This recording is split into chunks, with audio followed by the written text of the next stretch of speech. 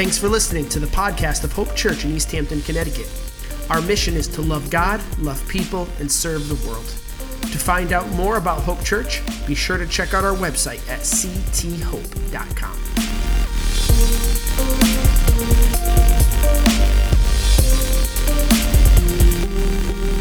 Good morning, Hope Church.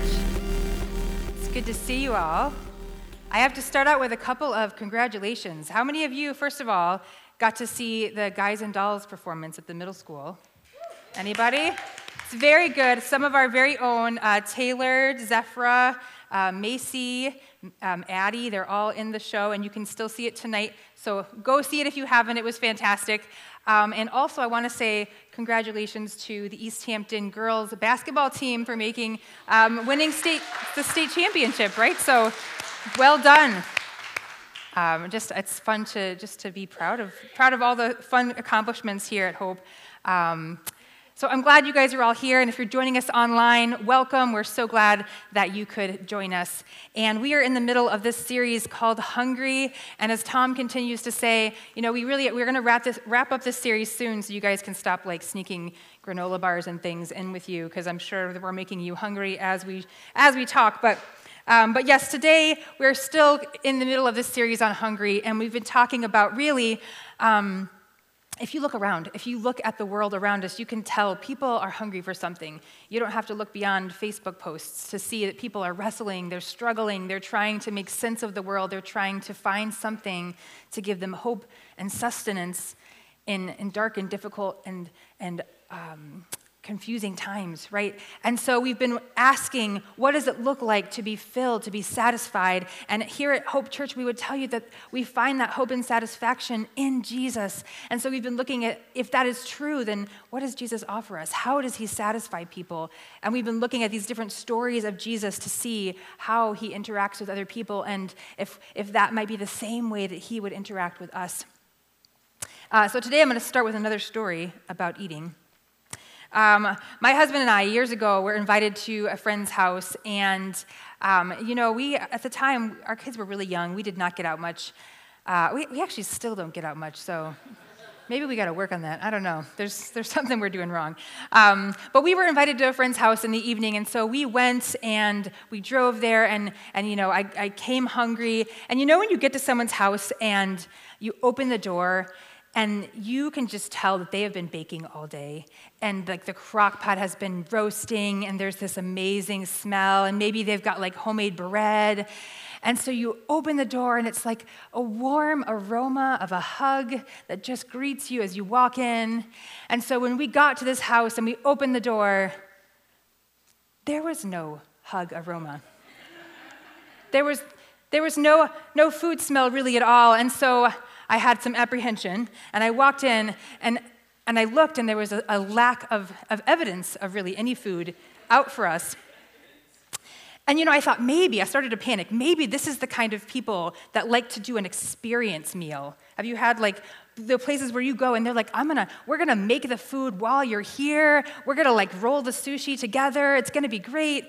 And so I thought, well, maybe I'm gonna have to call the sitter, and it's gonna take a while. But slowly that panic gave way to a different kind of panic as I realized, there would be no food at all. No. Because this apparently was not a dinner hangout, it was just a hangout. And I turned to my poor husband because, of course, he probably remembers, before we left, I said, do not eat anything because we're going to eat there. And I'm sure he was looking at me the whole rest of the evening I think they did, now to their credit, they did offer us, I think there was some coffee, there might have been some kombucha, I don't know, there was beverages of some kind, but nothing that was really sustaining. So we came hungry, and we left hungry. And I know there's some of you in here right now that are so vain, you think this story is about you. I promise it was a long time ago, and it was not anyone here, so do not feel guilt that you somehow did not feed us. Really, the moral of the story is, if hunger is on the line, you need to up your communication game. And I could probably end the sermon right there, but I'll keep going.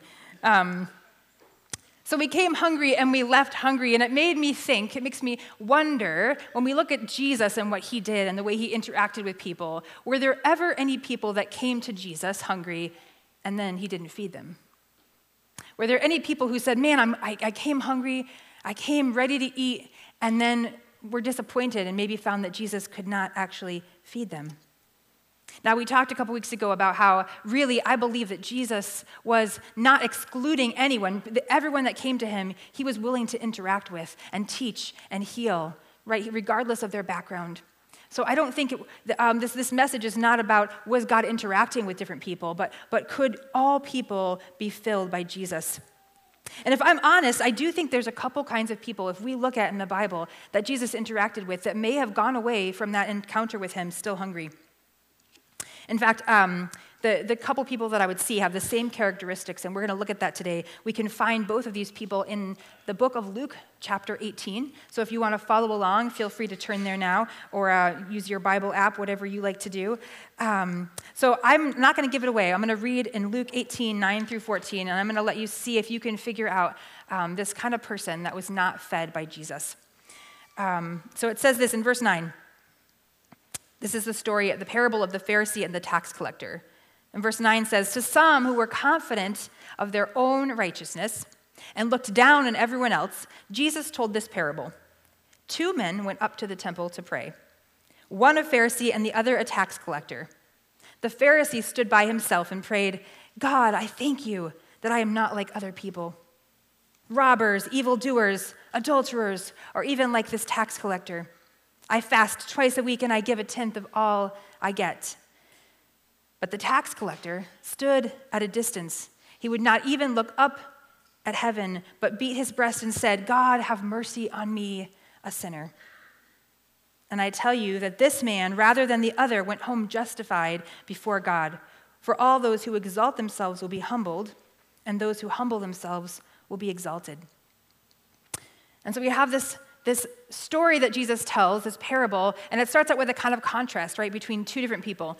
And the Pharisee, I know we're not talking, we did a whole series already on difficult people, but he's a difficult person, right? He's that person, have you ever met someone who is just like, they just thought they were God's gift to the world, and they could do no wrong, and everything they did. So here we see this guy who's kind of like, yes, I thank you God, that I am not like all the riffraff, and that my accent is so superior to...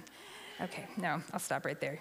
Before my accent usually like migrates into from British to Irish or something, so I'll spare you. But this guy is clearly like full of himself, right? He believes that he is righteous and has no need to really repent or apologize. And then in contrast, you have this man, this tax collector, who very much recognizes the condition of his heart and recognizes that he has done wrong. And I feel like the first line of this story really tells it all, right? The story is spoken to some who were confident of their own righteousness. Now, here's the problem. Jesus says elsewhere, he says, Luke 5:32, he says, "I have not come to call the righteous. I have not come to call the righteous, but sinners to repentance." I've come to call sinners to repentance. And this idea of repentance is actually really important. In fact, both John the Baptist, who came before Jesus and prepared the way for him, both John and Jesus multiple times would say, "Repent, for the kingdom of heaven is near. The kingdom of God is near." And so there's some connection between us experiencing the kingdom of God and this idea of repentance. So what is repentance? The definition, if you look it up, it says to feel or express sincere regret or remorse about one's wrongdoing or sin. I would say we maybe have a lot of different ideas about what repentance looks like and what that means, but I really think repentance, part of what it is acknowledging our hunger. Repentance says, I have tried to fill myself my way and it has failed. I have done things in the process that are not okay, that I've hurt myself and I've hurt other people, and I don't know how to change myself. I've tried. It says, I want to be a better teacher, parent, friend, child, spouse, and I don't know how to do that. I can't do it on my own. And so much like the second man in the story, the tax collector, that repentance is this acknowledgement. It's an honest view of our condition. In other words, when we repent, we don't act like we're already full. We come empty. We come hungry. And I'll say this again, but sometimes I think in our Christian journey, we kind of get it in our heads that we're supposed to kind of scrap together all of the righteousness we can get. Do our checklist, do all the right things, and come to God and say, I'm holding all these things, and here, will you accept my righteousness? And maybe we just want to kind of like sprinkle God's righteousness on top of ours as like a supplement. And God's like, no, you've got to come empty. You've got to come recognizing that all of the righteousness that you think you hold is nothing compared to my own. Because did you know this, that when we come to God, when we repent, when we turn to him and we say, okay, I can't do it on my own, God says he actually becomes our righteousness. He becomes our righteousness, holiness, and redemption. And the righteousness of Christ is so much more amazing and so much more beautiful than any kind of righteousness we can muster up on our own. It is God saying to us, when you come to me as you are, I see you now, not in light of what you've done, but in light of what my son Jesus has done. I see you as I see my perfect son. That kind of righteousness we cannot create on our own. All God asks is that we come hungry, that we don't eat before we get to the feast that he wants to give us, because he can fill us. Matthew 5:6, which is partly what Tom touched on a few weeks ago, it says, blessed are those who hunger and thirst for righteousness, for they will be filled. It's not the people who think they're already righteous that are thirsting for that, right? It's those of us who know that we are broken and that we desperately need a Savior. And so we'll come back to this idea a little bit at the end, but notice this, it is not that Jesus was unwilling to feed the Pharisees or the righteous. It wasn't that he was unwilling. It was that they did not see the need for Jesus. They did not see their need for him. They would not admit they were hungry. And so the first kind of person that I would say Jesus did not feed people who were already full of their own righteousness. So let's look a little further in Luke and see if there's another kind of person maybe that Jesus did not feed or that would not accept what Jesus had to offer. So we're going to go now to stay in chapter 18. We're going to go to verse 18 through 30. And this is called the rich and the kingdom of God. Maybe you've heard this story. It says, a certain ruler asked him, he's speaking to Jesus. So he asked Jesus, good teacher, what must I do to inherit eternal life? Why do you call me good? Jesus answered. No one is good except God alone. Now I'm going to pause here. Jesus, just in this brief encounter already, has summed up what we already said. Right? This guy kind of comes and is like, okay, what do I have to do to get into heaven, to follow you? And he calls Jesus good teacher. And Jesus immediately says, okay, well, why do you call me good? Because there's only one person that's truly good, and that's God, right? And so he's already making this point that none of us can actually check off our list enough to be as good as God is. But Jesus humors the guy, right? He goes along with it. And so he says in verse 20, you know the commandments. You shall not commit adultery. You shall not murder. You shall not steal. You shall not give false testimony. Honor your father and mother. And you probably know, what are those commandments from? From the Old Testament, Moses gave the Ten Commandments. Yep, so Jesus is referring to these well-known commandments that the people that were listening to him would have been familiar with. So he seems to be making this checklist. And the guy says, okay, all these I have kept since I was a boy, right? You could almost see in his head, he's like, yeah. He's like, I pretty much feel like I'm already a good person, and I just want you to kind of give me your little holy stamp of approval and send me on my way. And here's what Jesus says, which throws us for a loop a little bit. In verse 22, he says, you still lack one thing. Sell everything you have and give to the poor, and you will have treasure in heaven. Then come, follow me. Now, when the man heard this, he became very sad because he was very wealthy. Jesus looked at him and said, how hard it is for the rich to enter the kingdom of God. Indeed, it is easier for a camel to go through the eye of a needle than for someone who is rich to enter the kingdom of God. And so those who heard it asked, who then can be saved? Jesus replied, what is impossible with man is possible with God. And then Peter, Jesus' disciple, said to Jesus, we have left all we had to follow you.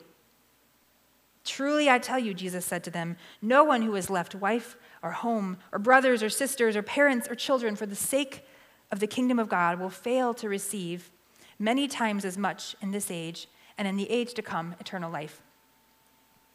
So this is an interesting story, right? The guy comes, and again, Jesus says this checklist, it sounds like. And the guy says, okay, yeah, I did all my checklist. And then it would seem that Jesus is adding another item to the checklist that the guy has somehow missed. And yet, I'm not quite sure that was what Jesus was doing. In fact, I don't think that God demands that all of us literally sell everything we have to follow him. If that were the case, then most of us here would probably say, oh, I guess I'm not doing something right. So what is Jesus doing? I think that Jesus is actually trying to get at the heart issue here. He's trying to get at the heart condition of this man.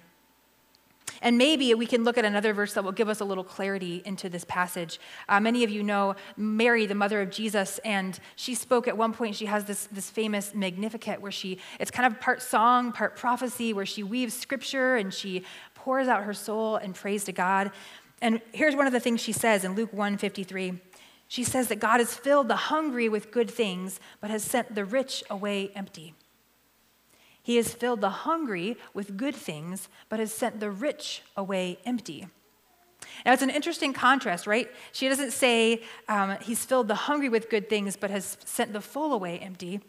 She's almost, by comparing hunger and richness, she's kind of making this second level comparison, that often those who are hungry for God are the ones that are already empty of the world, the ones that maybe feel like they don't have anything to lose.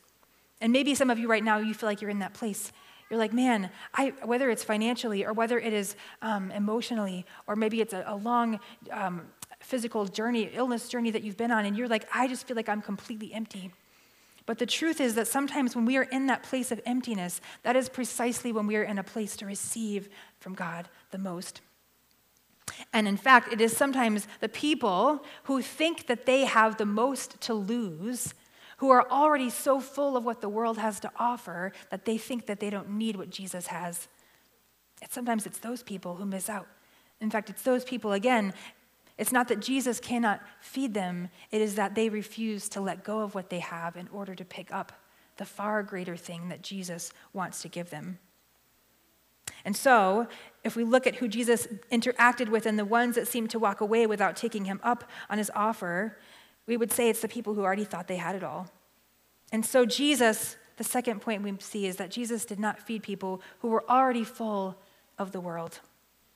Or put it another way, Jesus did not feed people who are not willing to trade in what they already had for what God was offering. Either the ones like this rich young man who just wanted to kind of sprinkle some little extra bonus self-righteousness, a bonus eternal life on his already perfect resume, or the Pharisees and the religious leaders who just didn't think they needed God at all. They didn't have room for the righteousness of God. And the interesting thing about this is our response to Jesus. I think sometimes we look to Jesus as kind of a supplemental thing, right? How can I just sort of add a little more? I feel like I'm already doing a pretty good job being a good person, and I just want to have Jesus so I can kind of have a little more security, whatever. And Jesus says this, though. He says, I'm not the supplemental way, the bonus truth, and the accessory to life. I am the way, the truth, and the life. And anyone who comes to me must be willing to lay down everything. Must be willing to understand that everything you've been feeding on to this point is garbage compared to what I have for you. So we've seen a couple examples maybe of people that did not give up to follow Jesus, that maybe felt like they were already too full and they didn't need him. But you may be sitting there thinking, okay, so I'm following and I'm at the point where I want to follow God. I want to know what it means to let go of everything. What does that look like? Could we flip this around? What would it look like for us to truly pursue Jesus, to truly take him up on this offer that he wants to give us? I'm glad you asked, because Jesus shares a parable, a really short parable, that tells us a story of what it really looks like for us to give up and follow him. So in Matthew 13, verses 44 through 46, we see this. It's the parable of the hidden treasure and the pearl. The kingdom of heaven, Jesus says this, the kingdom of heaven is like a treasure hidden in a field. When a man found it, he hid it again, and then in his joy went and sold everything he had and bought that field. Now that is a lucrative real estate investment, right? You're like, it better be worth it. He sold everything he had and bought that field. In verse 45, again, the kingdom of heaven is like a merchant looking for fine pearls. When he found one of great value, he sold all he had and bought that field. Or sorry, not bought that field. He bought the pearl. So these are two examples, right? These are examples of people. It kind of goes along with what Tom talked about a couple weeks ago, who are looking for, they still haven't found what they're looking for. They've been searching, especially this guy looking for the pearl. He's looked high, he's looked low, and he has not found one. But when he does, when he finds this one pearl and he's like, there is something about this pearl, and it is worth selling every single thing that I have in order to acquire it. And the guy who finds the treasure in the field, I don't know how this happens, right? I'm not really sure. That's like our dream, right? Everyone dreams of just walking through a field and like stumbling across this treasure somewhere. And it's like Goonies level proportion of treasure. And what does he do? In both cases, the two men sell every single thing they have to invest in what they believe is far better. And this is why God asks us, when we come to him, he asks us to be willing to give up everything else first. Because emptiness is actually our greatest asset. Emptiness is actually our greatest asset when we come to God.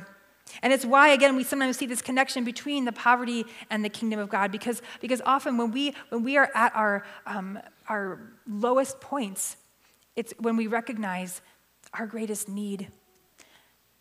And sometimes, like I said, when we feel like we have so much wealth in the world, or we have so many good things right now, that sometimes it can be hard for us to recognize our need for God. Just as a quick point to illustrate this, when I started out the message, I told the story of the feeding of the 5,000 and how Jesus, again, he took care of not just their physical needs, but also their spiritual needs. But he cared for the people, and he multiplied the loaves and the fishes for the hungry people that followed him. But there's one version of that story in the book of John, I believe, that tells us that they got the fish and the loaves from a little boy. So here's the thing, I want to make a point really quick, is that all the people that showed up on that hillside to listen to Jesus, they didn't bring their food. They had nothing to lose, right? So the miracle for them was amazing. It was great that they got fed, but the boy who gave his fish and his loaves, he stood to lose, right? And if you're like listening to this story and you hear that there's like a crowd of people and there's one boy who's got food, and you could almost picture it like a sleazy salesman coming up to the boy like, listen, all you need to do is give us the fish and the loaves, and we're going to multiply it, and they're going to give us their food, and then before you know it, like all of us are going to get multiplication of more food. And you're like, this is a pyramid scheme. No, don't do it. It's not possible for you to give your food and suddenly, like, it doesn't make sense. Do the math, kid. Go back to school. But the boy is this beautiful example of faith, right? Because the Bible doesn't tell us this, but I don't think Jesus was about to like force the boy to give him the food, right? I think this boy said, okay, all right, I trust, I believe. And so he gives the fish and he gives the bread. And then what does Jesus do? He multiplies it far more than that boy or anyone else there could have asked or imagined. If Jesus had botched that miracle, the boy would have lost so much. And maybe that's part of us right now. Maybe there's a part of us that comes to Jesus and we're like, really, God? Really, you want me to give you everything? Because in the past, when I've given someone anything, sometimes people don't show up for me. Sometimes people don't return what I've poured in. And so we can start to live this life where we're afraid to give, we're afraid to lay down our lives. But Jesus says, listen, I do not give as the world gives. And I guarantee you that there is nothing that you give me that I will not amply supply you with more for your need, that I will not be able to sustain you. Lay down everything you have, and I promise I will fill you to overflowing. So can we be like that boy? Can we be willing to give God everything? And if emptiness and hunger, if letting go is this prerequisite for following Jesus, how do we do that? And if you've been listening to this series and you've been like, okay, all right, I think I'm there. I think I'm ready to at least take a chance, a step of faith, and give God my heart, give him my yes, and say, okay, I'm willing to step out and take you up on your offer to fill me. What does that look like? And so there's 3 simple things I want to share as we close out today. 3 things. I think when we want to empty ourselves before God, we need to repent, we need to release, and then we need to repeat. Repent, release, and repeat. This idea of repentance is laying down our righteousness to be filled with the righteousness of Christ.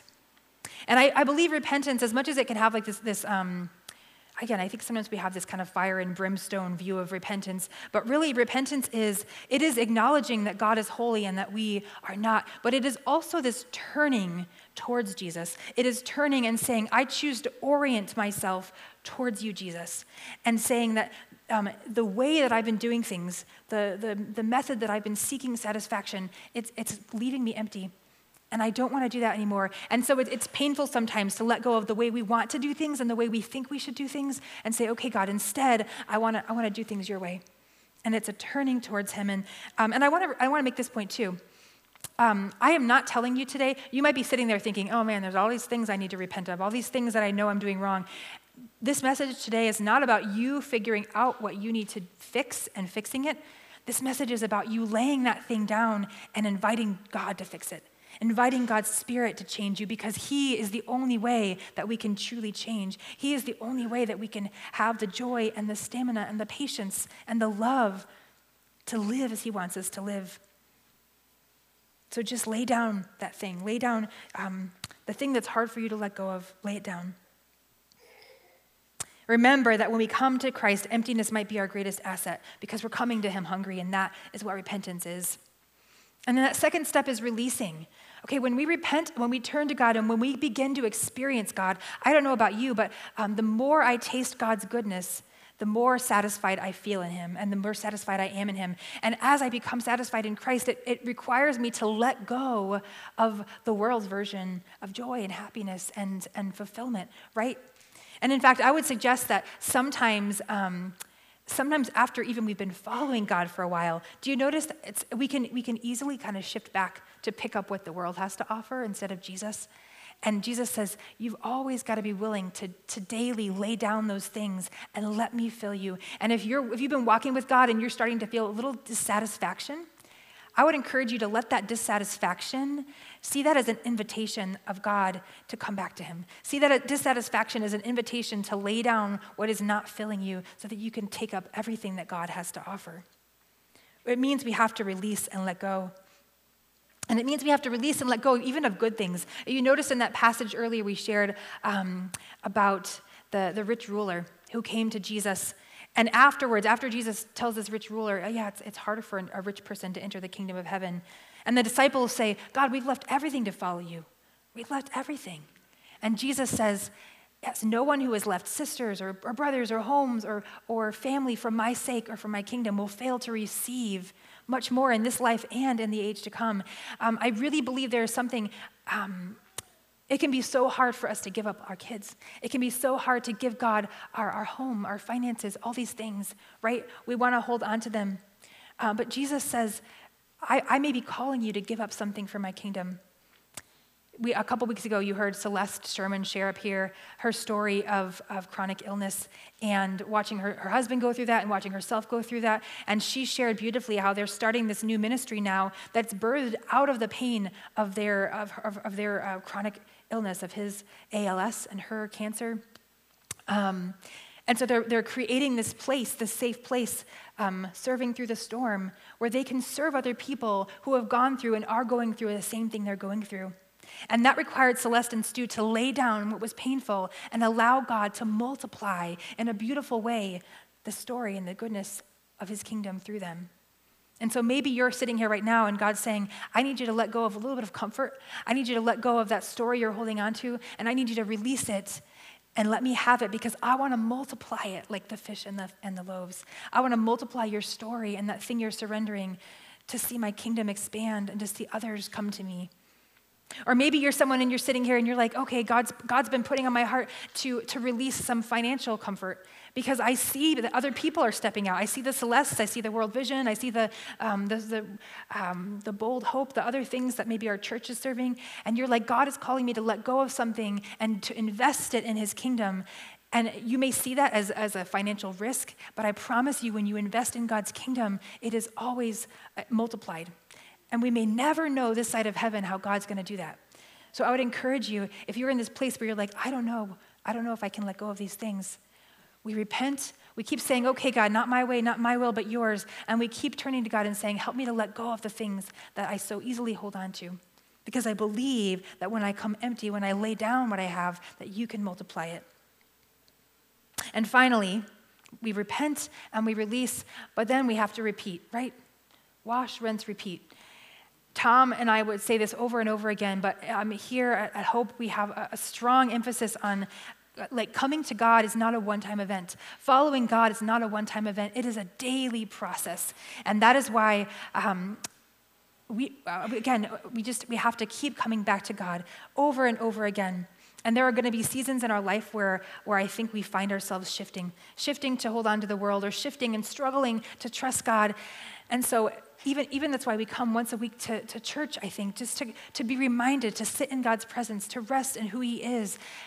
And it's this beautiful, regular rhythm of grace that reminds us that we will never outgrow our need for God. We will never outgrow our need for his love and his grace. And he reminds us every time we come back to him that he is still today, in whatever circumstance or situation we're going through, he is able to fill us and satisfy us. So if you are here and you're wanting to trust in God, and you're wanting to step out in faith, or you're feeling maybe today like God is calling you to let go of something specific, I just want to pray over you, and maybe you can pray along with me. And then we're going to close out today with a song. And I just would encourage you, as we sing this song about hunger, being hungry for God, just let God's Spirit speak to you. Just sit and listen if you need to, or pray it out as a prayer to God. Recognize your longing for God, and then we just invite God to fill that hunger that all of us have for him. So God, I just want to invite you to speak to each person specifically today. I could talk all day long up here, God, but we came to hear you. We came to hear your voice in our lives. So please speak to people today. And God, for those of us who want to follow you for the first time, God, I just would ask that we just say to you, we're done. We're tired of trying. We're tired of trying it on our own. We admit that we are broken and that we are wrong, and that we cannot be the kind of people we want to be on our own. We repent, and God, we ask you to fill us and lead us into your way. We believe that you died for us, that you died for our sins to forgive us, and we believe that when we turn to you, you fill us with your righteousness, and we thank you for that. And we ask, God, that when we step out and we say that and we accept you and believe in you, that you would begin to show us what it truly means to let go of everything else and to find satisfaction in you. We love you, God. Amen.